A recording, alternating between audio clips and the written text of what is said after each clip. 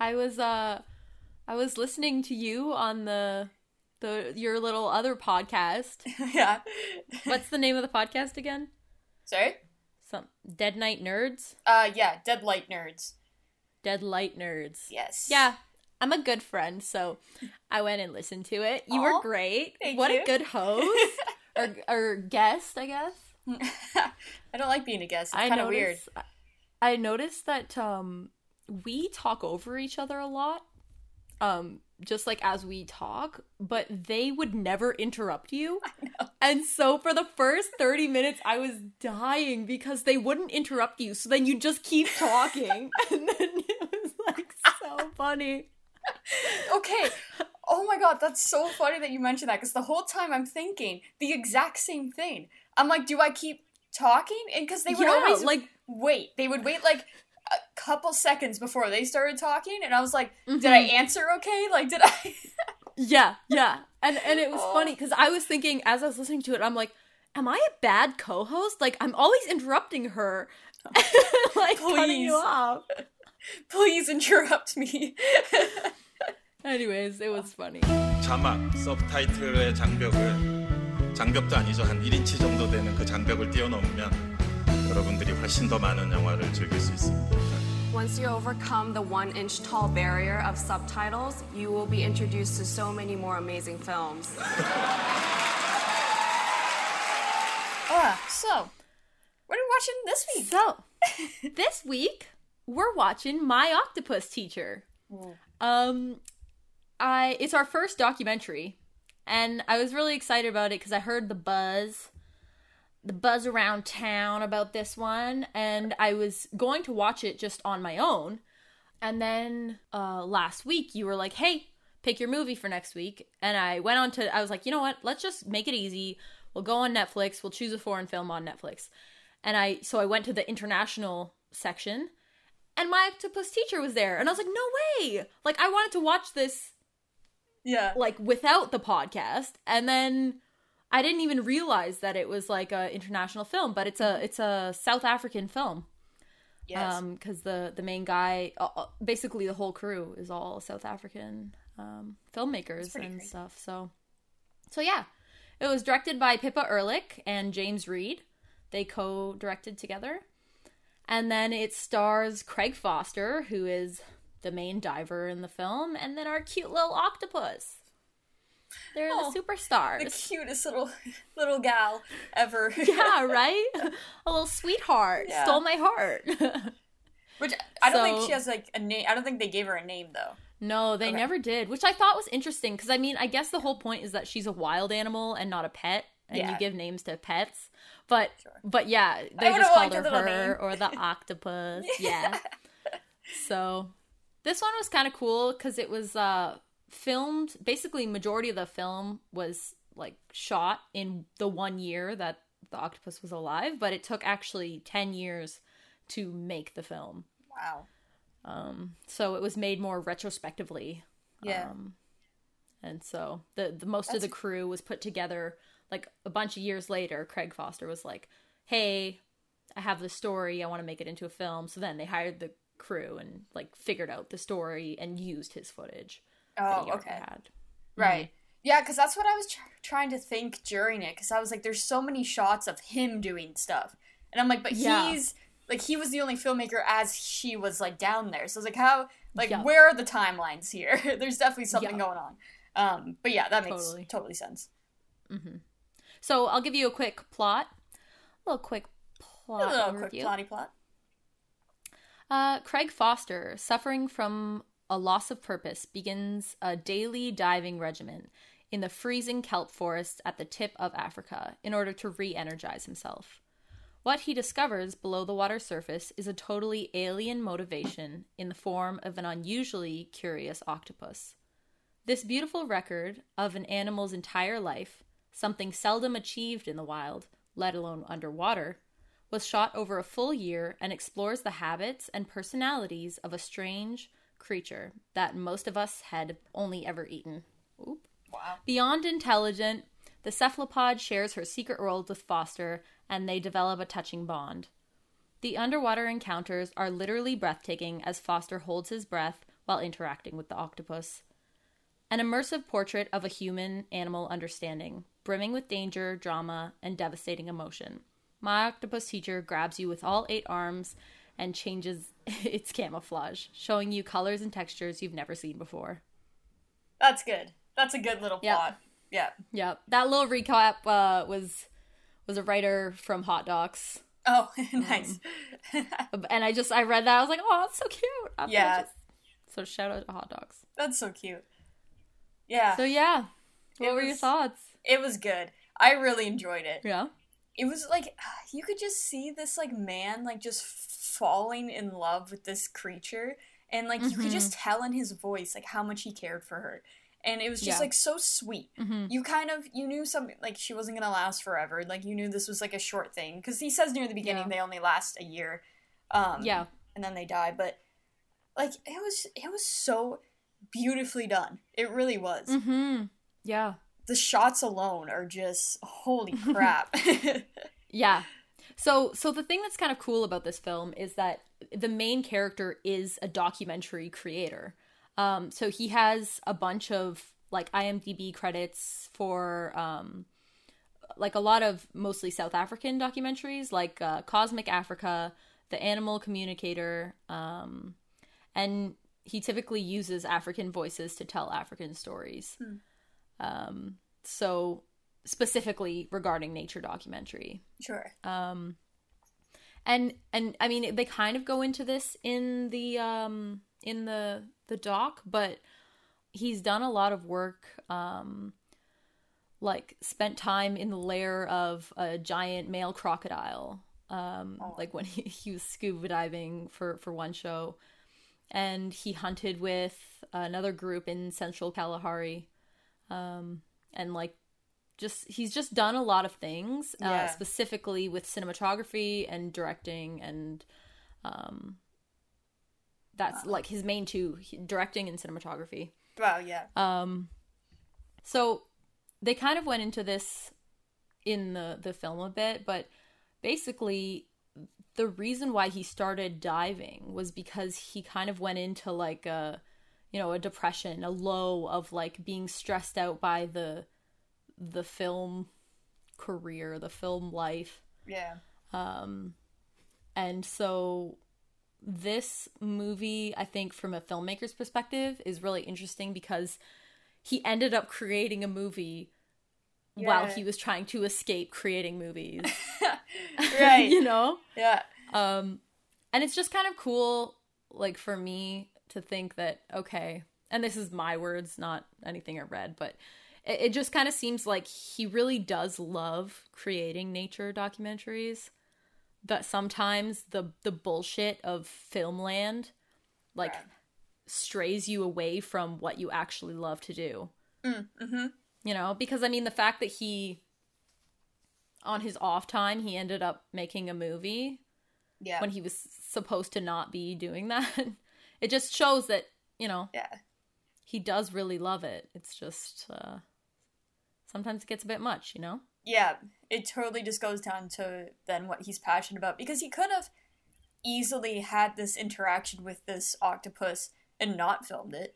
Like, it could just, it could be a discovery that's something you write about or something, but no, he, like, decided to spend all this time to film it and all that, and like, that, I know, personally, like, I just want to have my camera, like, everywhere. Just because I take so many videos of stuff I'll never use. Like, never. But I just, like, totally. I want it, because it's almost just fun taking it, even though I know I'm never going to even go look at it. I just want to take it. Like, this is fun. Yeah. I just want to take photos. Well, and it's liberating. It's liberating when, like, I know me and you have said this, when you're with somebody else, too, who, like, also likes to take photos, or say you're by yourself. Like, where you can just take the time and just, like, make a day out of taking pictures for no reason except they'll just sit on your hard drive and do nothing. But it, as creators, it's something that's, like, I really enjoy. And then if you're with somebody who doesn't want to do that, they're like, okay, you took 10 minutes to set up this shot. It's like, okay, like, that's the point. Like, right. That's the fun. Yeah. But so for him, you know, the fact that he was doing this alone, he was just on his own by himself, having this little experience with this little creature. Yeah. And then he wanted to film it. Pretty incredible. It's kind of a cool. Yeah. It's a cool thing. And it was just incredible, their, like, relationship that they ended up having. Because, I don't know, Brittany knows this, but I'm terrified of the ocean.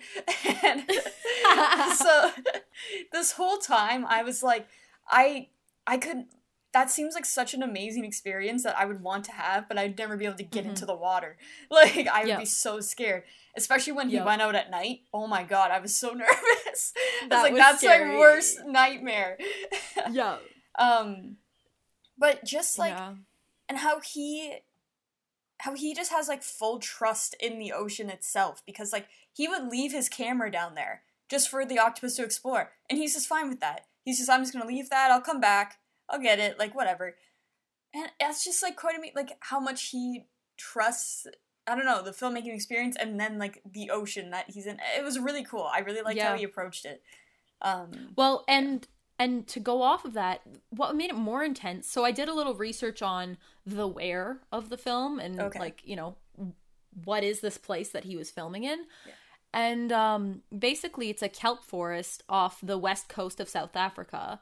And it's known as the Cape of Storms, which he describes as the most treacherous coast in the world. While some swimmers fear sharks and other predators, Foster says the greatest threat to his life was being thrown on a rock by a big wave. So it's like... like, that's so funny. Right? And it's funny, us being like, you know, the closest body of water is like the Great Lakes for us, not like an actual ocean or anything. But it's like, we're like, oh my god, sharks. And he's like, yo, this wave. Yeah. Like, that's the least thing that's on my mind. It's what's underneath that scares me. Yeah. Yeah. So basically what he was saying was that it's like a 3-dimensional forest in the sense that he can go up, down, left, right, and it's like he's flying because there's no limitations of gravity. Right. Which is so, like, whimsical and magical. That's one of those things, like, if you dare to go on these adventures, then you get to experience some pretty cool things. So, I mean, like, he dared to do it, and he got, like, a reward for it, I guess. Yeah. Well, I think the other cool thing is, like, the fact that he went every day. Yeah. You know, I go for a walk every day, but I don't, like, it's not the same as, like, experiencing the environment. Yeah. You know what I mean? Like, really going with the purpose of not getting exercise, not walking my dog. Mm-hmm. The purpose that he went every day to this space was to be with the space. Yeah, for sure. Yeah. Wow. I don't know. It was kind of cool. Literally today, I was going for a walk. I had to take my dog out. And there's kind of a river behind my house. And we go walking down there, like, a lot. That's usually where I go walking. Yeah. I got the dog ready to go, and we're power walking, and my dog's a little bit of a dawdler. She kind of is a little slowpoke, but not because she's slow, but because she likes to sniff and do things, and it's like, come on, we gotta go, we're walking. Yeah. So I put my headphones in, and I was gonna listen to my audiobook and power walk down the path and stuff. And then I got, like, to the path. And I realized, I was like, hold on, like, let me take in what my octopus teacher did with this path that I walk every single day. Mm-hmm. And it felt kind of weird at first to take out my headphones and to, like, put them down and be like, okay, I'm gonna experience this place. And so what I did was I was like, okay, like, let's let my dog show me the way. Because I'm really trapped in my little human world. And I was a little uncomfortable. I don't know why, but it was like, okay, we're going to go and we're going to just be here. Yeah. So she like would sniff curiously at different things. So then I'd like go and like touch different leaves and just try to see like, and then I noticed there were like these types of flowers that the bees could still get pollen from, even though it's fall. And so there were like so many bees on this flower, and I was like, oh wow, that's kind of cool. Yeah. And then, you know, we kept walking down the path, and then my dog found this like little hidden crevice thing. So I was like, okay, like I guess we're going this way. And so then I just went through the path, and it was kind of like a little grown over. And then I got to the side of the river, and there was salmon in the water, because the salmon run by my house at this time of year. Oh, wow. And they were so close to me, like maybe 3 meters away, like off the shoreline. Mm-hmm. And they're like, they're working so hard to get up the river, because it was like a very rapid, like it's rapid flowing. It's a big river. Right. And so, you know, they're you can see their tails like swishing in the water. And so then I stood there and I watched them for, you know, a few minutes, and then we continued along, and I was like, part of me felt like super lame, because I was like, okay, like what? Like I'm smelling flowers? Like who does that? Right. But then I was also like, why not? You know, like this film was, I don't know, really inspiring to me in the sense that it was like, okay, you are one with nature. Like humans are so... We so like to believe that we are like completely separated.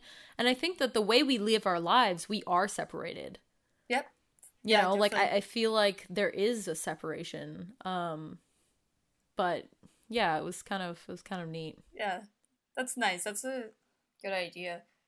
And that's one thing that I really liked about being in quarantine like this past summer, especially near the beginning of the summer, but because I would spend a lot of time just sitting on the back porch. Yeah. And I would just, like, watch just, like, what's going on in my own backyard. Mm-hmm. And there's so much. Like, there's so much. Yeah. Like, these squirrels, like, they have these little lives, and, like, there's so many rabbits. And then there was, like, I don't know exactly what it was, but it looks like a hawk or something. Mm-hmm. Like, it was a big bird. Mm-hmm. So, like, every time I would just, like, go and sit out there, like, I'd have my laptop and I'd go to write or something, but I'd spend half the time just watching out. Yeah. And it was really like beautiful. Yeah. Like it was like, wow. Well, it's funny because it's funny that you say that, because one of my notes that I had in my thing when I was watching, I said, I wonder if COVID has made people face their vulnerability when it comes to being a part of the natural world. Oh, interesting. You know, because, like, humans like to think that we're so above, we're the apex predators, nothing can kill us. And then there's this virus that's now, like, taken over everything, and it makes you really kind of face your morality in the sense of the like, food tree. Right. You know what I mean? Like, our place in the natural world. We are part of the natural world. Yeah. I don't know. Like, I don't know if... That's interesting. I just wondered, it was just a thought that crossed my mind, was, like, was this film released at the perfect time? Because it's people, like this film is a story about stopping this mindset of we are separate and just embracing nature wherever you can find nature. Yep, definitely. And I think it goes really hand in hand with COVID forcing people to face their mortality. Sorry. Yeah, for sure. Yeah. I could totally agree with that. I think it kind of, now that we're kind of getting back into more like routines and stuff, I think that this will be kind of a nice thing to see, is how to like to not forget what we kind of got out of all of this. Mm-hmm. And lots of animals during this time, like I found, at least in like my area, like tons of animals have like kind of come out of nowhere. Like, they're getting curious because we're all inside. Yeah. Like, we had this, like, big cat. There was, like, a spotting. I don't know exactly what kind of cat. Like, some sort of, like, mountain lion or something. Mm-hmm. That was, like, in Kitchener, Ontario. And we're like, what's this doing here? Oh, my gosh. Like, we don't... Like, only a few people saw it, so we don't know for sure if that's it. But if it is, like, it's like all these animals are kind of, like, coming out now. Mm-hmm. They're like, what's going on over here? Yeah. They're almost, like, confused as why we're all hidden. But, well, and even when, like, COVID first hit, and then there was, like, dolphins in the canals in Italy. Right. You know? And... That was pretty cool. Yeah. When that story broke, But it's like, okay, if we make space for nature, you know, we can integrate it more in our lives. And I think that's, like, a huge takeaway. He had a really cute quote where he was basically like, even if you experience with a potted plant. It was something like that. He's like, you can find nature anywhere and you can have this experience with any living creature, even the potted plant in your living room. Yeah. And it's nice also, like, as someone from the city, like, at least I have that ravine in my backyard, in, like, behind my house. But I remember when we were living in Toronto, it's like, okay, where do you want us to find nature? Like, there's no trees. Yeah. There's no flowers. Like, there's no bees. You can't, but I liked how when he said that quote, it was nice because it was kind of encouraging anyone who has any living thing around them can participate with this film. Yeah, for sure. So the one thing that I wanted to talk about was like how the structure of this film was kind of more than a classic like nature documentary. Mm-hmm. Because typically nature docs are very like fact. You don't have like a human element to a nature documentary unless it's like, oh, humans are destroying everything, which is true. But like you don't have, you don't call to attention the filmmaker. It's kind of like a taboo thing. Right. Like if you look at any like planet Earth stuff or whatever, it's mainly about nature. Yeah.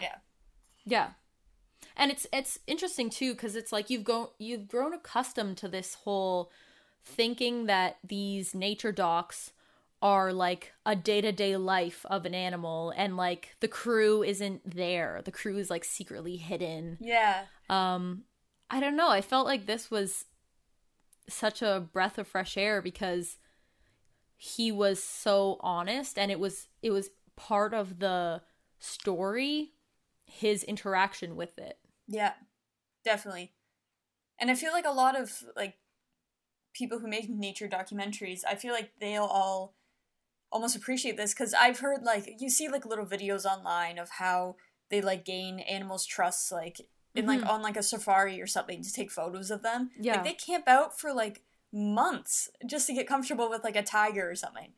And like that's just incredible. And I can imagine so many of these photographers or videographers like actually really fall in love with these animals, and then they never see them again like later on. Yeah, and like that's so crazy about how like you can, and I loved how he said that, how he was like really emotional over it, how he said like he's really gonna miss her, but he still didn't let his feelings take over his decision making with her, and just kind of like let her do her thing and just let her be part of nature. Yeah. Well, it's funny because that was like, do you interfere with a documentary subject? Right.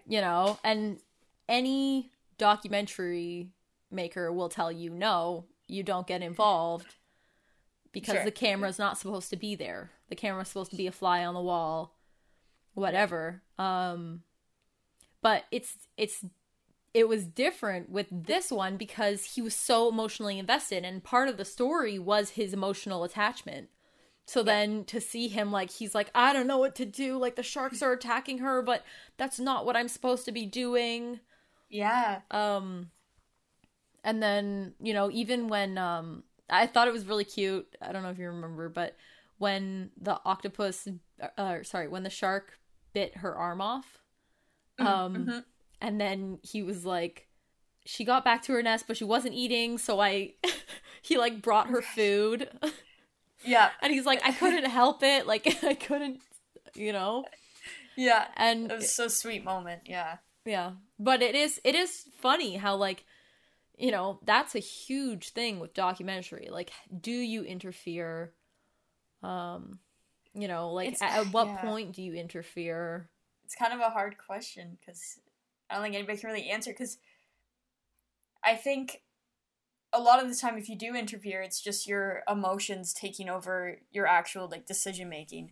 And I don't think it's necessarily the right thing to do, because I don't know, because I think in this case, I think he did exactly what he was supposed to do, but you could tell that him not interfering in a bigger sense, like scaring the sharks away or whatever, like really got to him. Like he was sad. Like, and how could you not be? Like she was suffering. Yeah. But well, I wrote, so for one of the classes at school, I wrote a paper on this exact subject of like, oh, okay, you know, do you step in when you're a documentary maker? So basically, the film that I wrote the paper on was a NFB film called The Things I Cannot Change.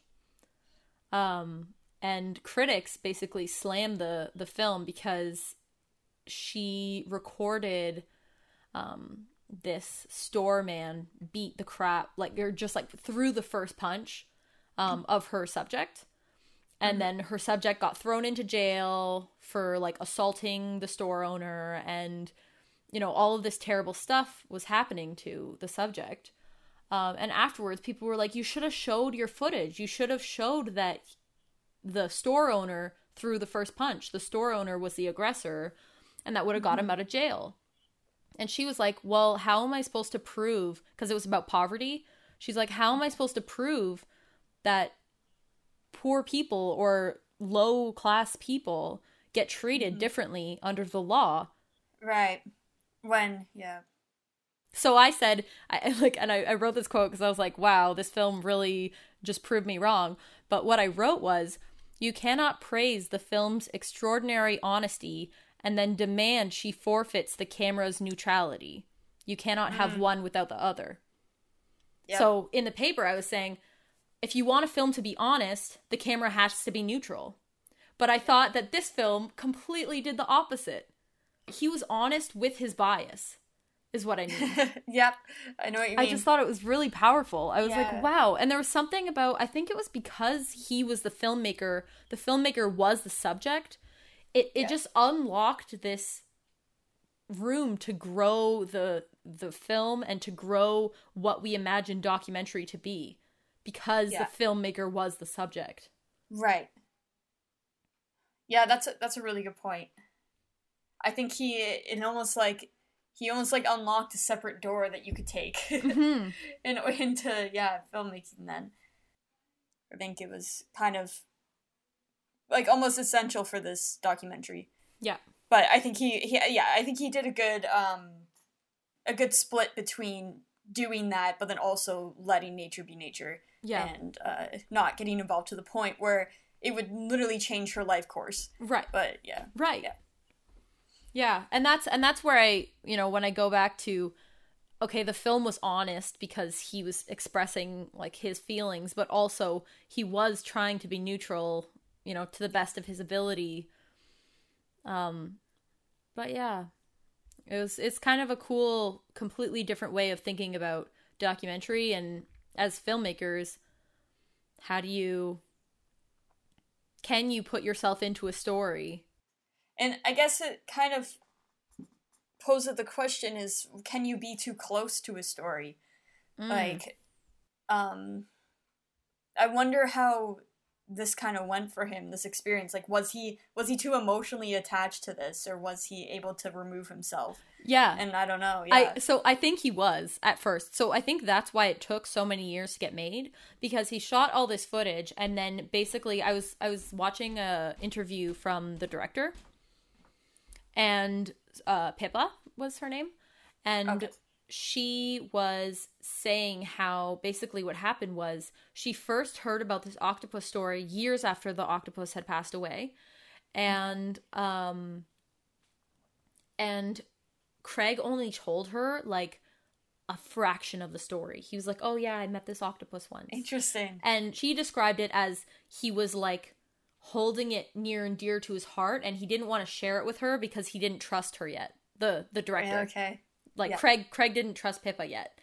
And so it was only a few years later, after Pippa had been diving with him and really enjoying the kelp forest and showing how much she appreciated the space, that he approached her and said, I want you to be the director for this story. I want to tell this story. So yeah. I think he was a little, and I mean, you can see it when you see his interview, you know, and how emotional and how close he is to it, and how much it impacted him and changed his life. So yeah, it's a cute little story. I just wrote that it was a biography of the octopus. And it's funny how, like, considering how much this seemed to impact Craig, Mm-hmm. he wasn't really in the story that much. Like, it wasn't really about Craig. It was mostly about the octopus. Yeah, for sure. You know? And at the end, they kind of tied it back into his son. He's like, oh, this has changed the way I look at the world and the way I interact with the world. Yeah. You know, so there was a little bit of tying it back to Craig at the end, but it was mostly, like, majority of the screen time is about the octopus and about her life and her intelligence and him kind of learning about her. Yeah.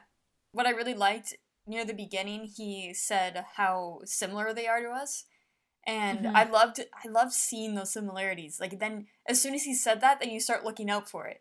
Like how she would like kind of walk, how she would like, I don't know, there's so many things where it's like, wow, like that's pretty incredible. Yeah. And also at the end, how it kind of tied back to his son and how he found like a little octopus, which was the cutest thing ever. Oh my lord. Right? Oh. Right? The size of like a pinky finger, if even. So little. Cute. And that was a nice little, those are things that you want to happen. You want to be able to have those like beautiful scenes, and like you can make those happen in narratives, but you're not guaranteed those in docs. But I'm glad that they were able to like kind of have something like that as an ending, because it worked so well. Like, it really tied it all together. Yeah. And then it really launches. So this was in partnership with his organization, which is the Sea Change Project. Right. Okay. And they basically are an activist group that is trying to save the kelp forest, the South African kelp forest. And so, you know, one question that they had, which was like it was really good. They had on their website, but they were like, if an octopus can give its life for its children, what can we as humans do to ensure a livable planet for all the generations that will come after us? Yeah. You know? Like, oh, yeah. And I think there's so much to be said for like sacrifice and things that need to be given up. You know, you have to give things up for the younger generation, for the future. And I liked that the film never got preachy, but you felt what they were saying. Yeah, for sure. You got the message without them having to scream it at you. For sure. In a sense, it kind of goes back to our talk of like on the platform, how at the end it was like the girl was the message and they kind of sent her up, and how like we basically leave it for like younger generations to figure out.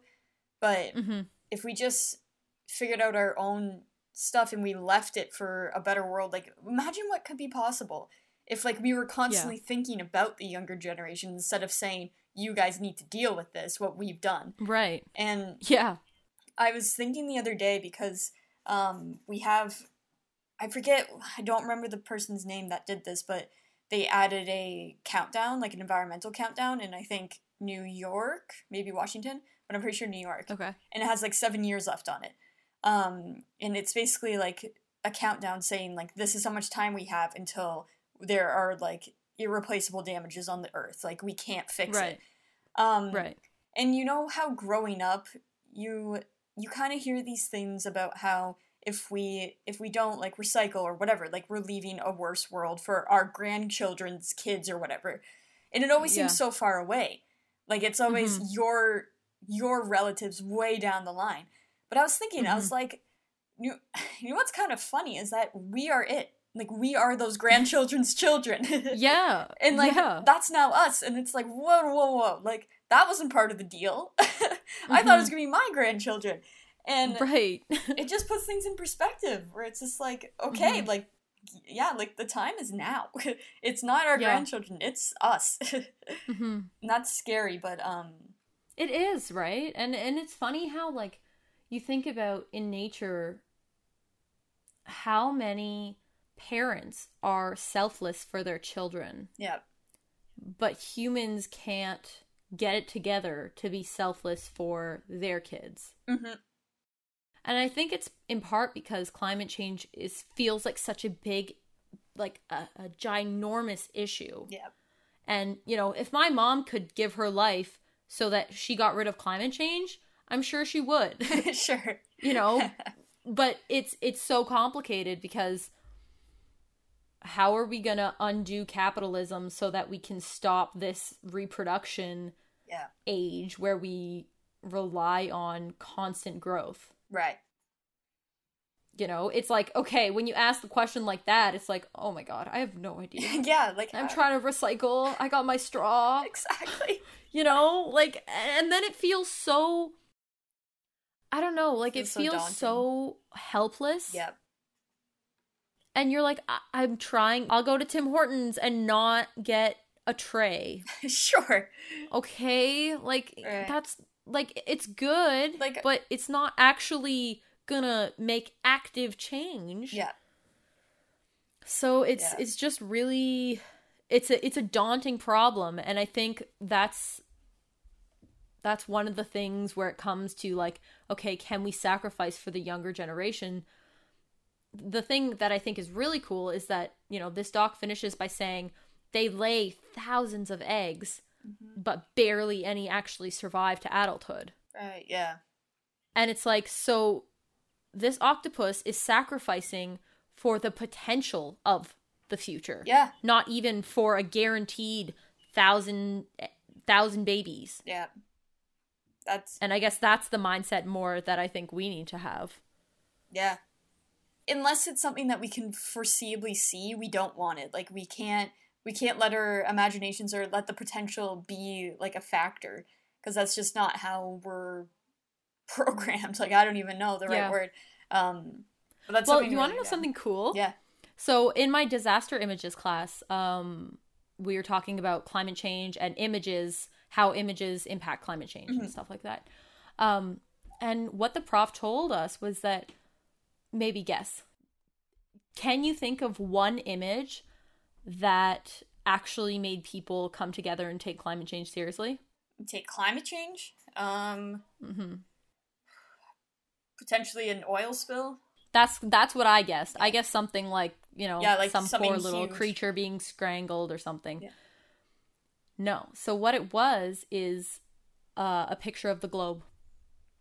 when the first picture from space was taken of the Earth as a whole, people realized that we actually are one community. Wow. So it was like an image that actually enacted a shift in mindset, because there's such a mindset with this kind of thing that, okay, Canada will deal with Canada and the US will deal with the US, but little Costa Rica is over here doing incredible things for climate change, but it's not going to actually make a big dent if Canada, US, and China just keep doing whatever we want. Yeah. Definitely. You know? Yep.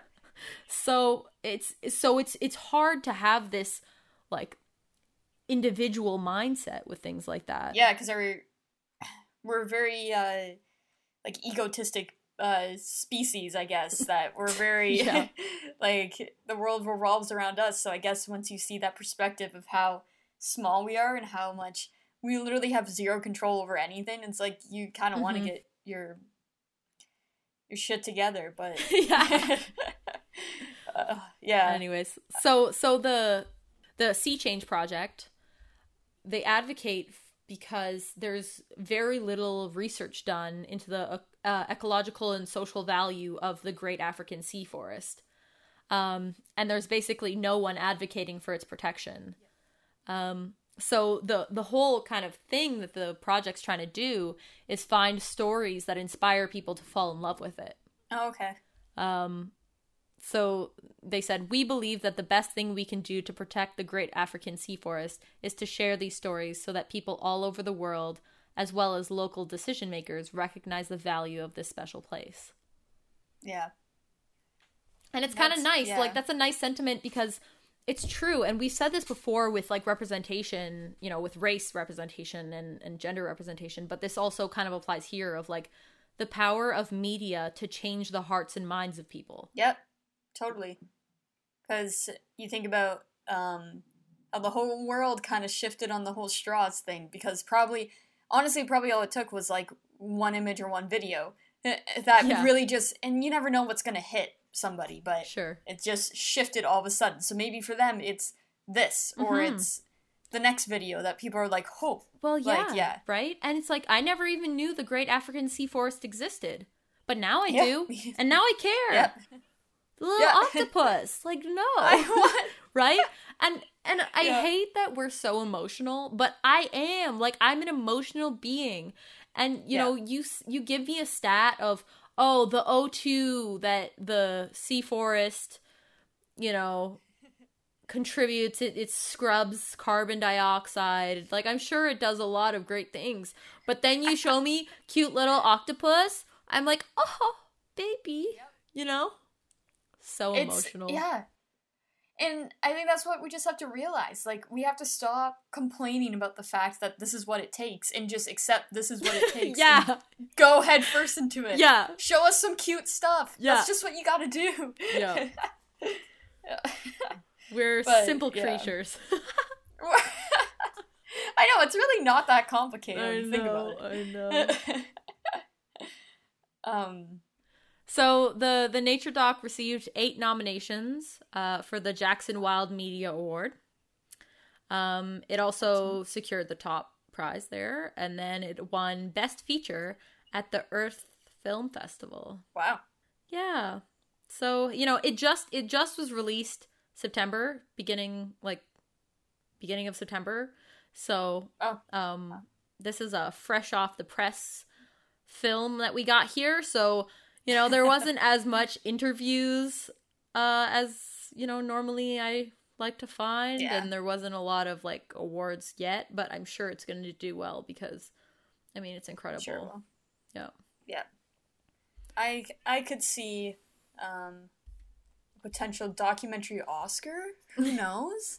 Yeah. Maybe. You know what? Maybe so. We never know. We'll be on the lookout. Well, and you know what? The thing about the Oscars is they do love when people kind of go outside of the box in terms of like structure or like the way of approaching a film. And this film certainly did that with the... It certainly did. You know? So it could, you know, we'll see. But... And it's kind of surprised me how I haven't heard of a ton of like outstanding documentaries this year. Yes. There's normally, every year you kind of hear of a few, like Free Solo, I remember hearing all about it. Yep. There hasn't been a ton this year, so I'm sure it will do very well. Mm-hmm. Mm-hmm. And of course, people aren't filming as much, but releasing as much, but yeah. So maybe it'll open up. That's exciting. I wonder, I mean, I'm sure they wouldn't, because it's just, but, you know, it's a South African film, so would they put it in the international film section, or would they? I think when it comes to documentary, I think it's just one category. Okay. I might be wrong, though. Okay. I think it's just documentary. I don't think it's international, and not international. I could be wrong. I don't really remember. Okay. Yeah. Well, you are our you know what we should do? Oscar specialist, so the fact that you don't know means that I don't know. What we should on like Oscar night we do like a live stream. Oh like, my god! Reporting now. Reporting live about a film Brittany has not seen and Sydney has. Another film Brittany has not seen and Sydney has. Oh look, it's the animation section. Brittany has seen every film. Yep, so that's right. That's pretty much how it goes. That would be I'm fun. Talking about all the actors. I'm talking about like. No, I don't really talk about what they were. I don't really care about that. But I'm talking about all the actors that are there, and you're just like, who's that? Who's that? That'll be fun. We should do that. We can get your dad. We can get your dad and mom to like guest. You know, like they'll come on in for certain like topics. Yes. Oh, I love it. I'm in. Great. Okay. Look forward to that, everyone. Okay. So move on to takeaways. You know what we should do? We should have a, I know some podcasts that have, like, little jingles before they do, like, a certain section of the podcast. Oh, okay. So we need a jingle for, like, takeaways. Right, okay. Like, takeaway. What's that one? No, that's Subway. I was gonna say... Takeaway, eat fresh. Yeah, that's my brain just instantly goes, take away, eat fresh. I think that's it. Okay, great. Okay, let's think. Takeaways. This is always the part of the podcast where Brittany knows her takeaway, and then it takes me 5 years to think of mine. Because you'd think by now I would be prepared with something. But no. Because I think I always develop my takeaway, like, after the conversation. Yeah. I don't always, like, have it right away, but after we talk about it, then I'm like, oh, that's definitely it. Right. I think, I know, like, more and more recently, I've been, like, really thinking about investing more time in documentary making than narrative. Mm-hmm. And I think this is something that will really kind of stick with me, of how to insert your own voice into it. Yeah. And how to know when you need to take your step, like, take yourself out of it and take your emotions out of it, and when to step in. Yeah. And I think because he did an amazing job at that, and of course it fit with the style they were doing. Not every documentary can do that. Yep. But it was powerful. I think that was a really kind of good lesson. Yeah. I liked think that it. would probably be it. I like that takeaway. I think for me, my takeaway is going to be, don't let burnout culture let you get to a point where you hate what you love. Oh, wow, yeah. Because clearly he loves filmmaking, but he just got to a point where he couldn't do it anymore. He had to go swim in the ocean. Like, you know, when it gets to a point where, like, that's what you need to do to, like, ground yourself every day. I need to go swim in a freezing cold ocean. You know, I just think it's really kind of sad. I mean, it's happy because we got a turnaround with it, but it's sad that burnout culture is so normalized in the film industry. Yeah. That it ruined for him something that, like, a passion that he loved to do. Yeah. It ruined it for a little bit. Yeah. And yeah, because you're just kind of, like, expected to always be working. Yeah. And it's just, like, it's tough. And yeah, that is a good takeaway. Yep. My Octopus Teacher. So your homework, kids, you got to take a walk. No cell phone. No earbuds. Go smell some flowers. Go really be present. Feel the wind. My dog would lift her little head every time the wind blew and took a little sniff. Oh. So then I raised my head and took a little sniff. That's so cute. Oh, I would really recommend. All you kids out there. All you I was trying to think of, like, Academians. Yeah. Yeah. Academy years? I don't know. We'll think about it. We'll think about it as we're writing our jingle. Oh, yeah. Yeah. We'll make a list. Yeah. Jingle. Little fan base name. Yep. And that's it. So if we never get to that, don't be surprised. If you don't hear it next week, that sounds about right. You'll never hear it. Anyways, thanks for listening, everyone. We'll see you next week. With whatever we pick. Yay. Yep. All right. Bye-bye. Our next movie is from the director Chang Don Lee, and it's a movie called Burning from South Korea. This film first premiered at TIFF last year, and it was a Oscar qualifying film, but was beat out by Parasite as South Korea's pick for the Oscars. So I really hope you enjoyed and watch along with us.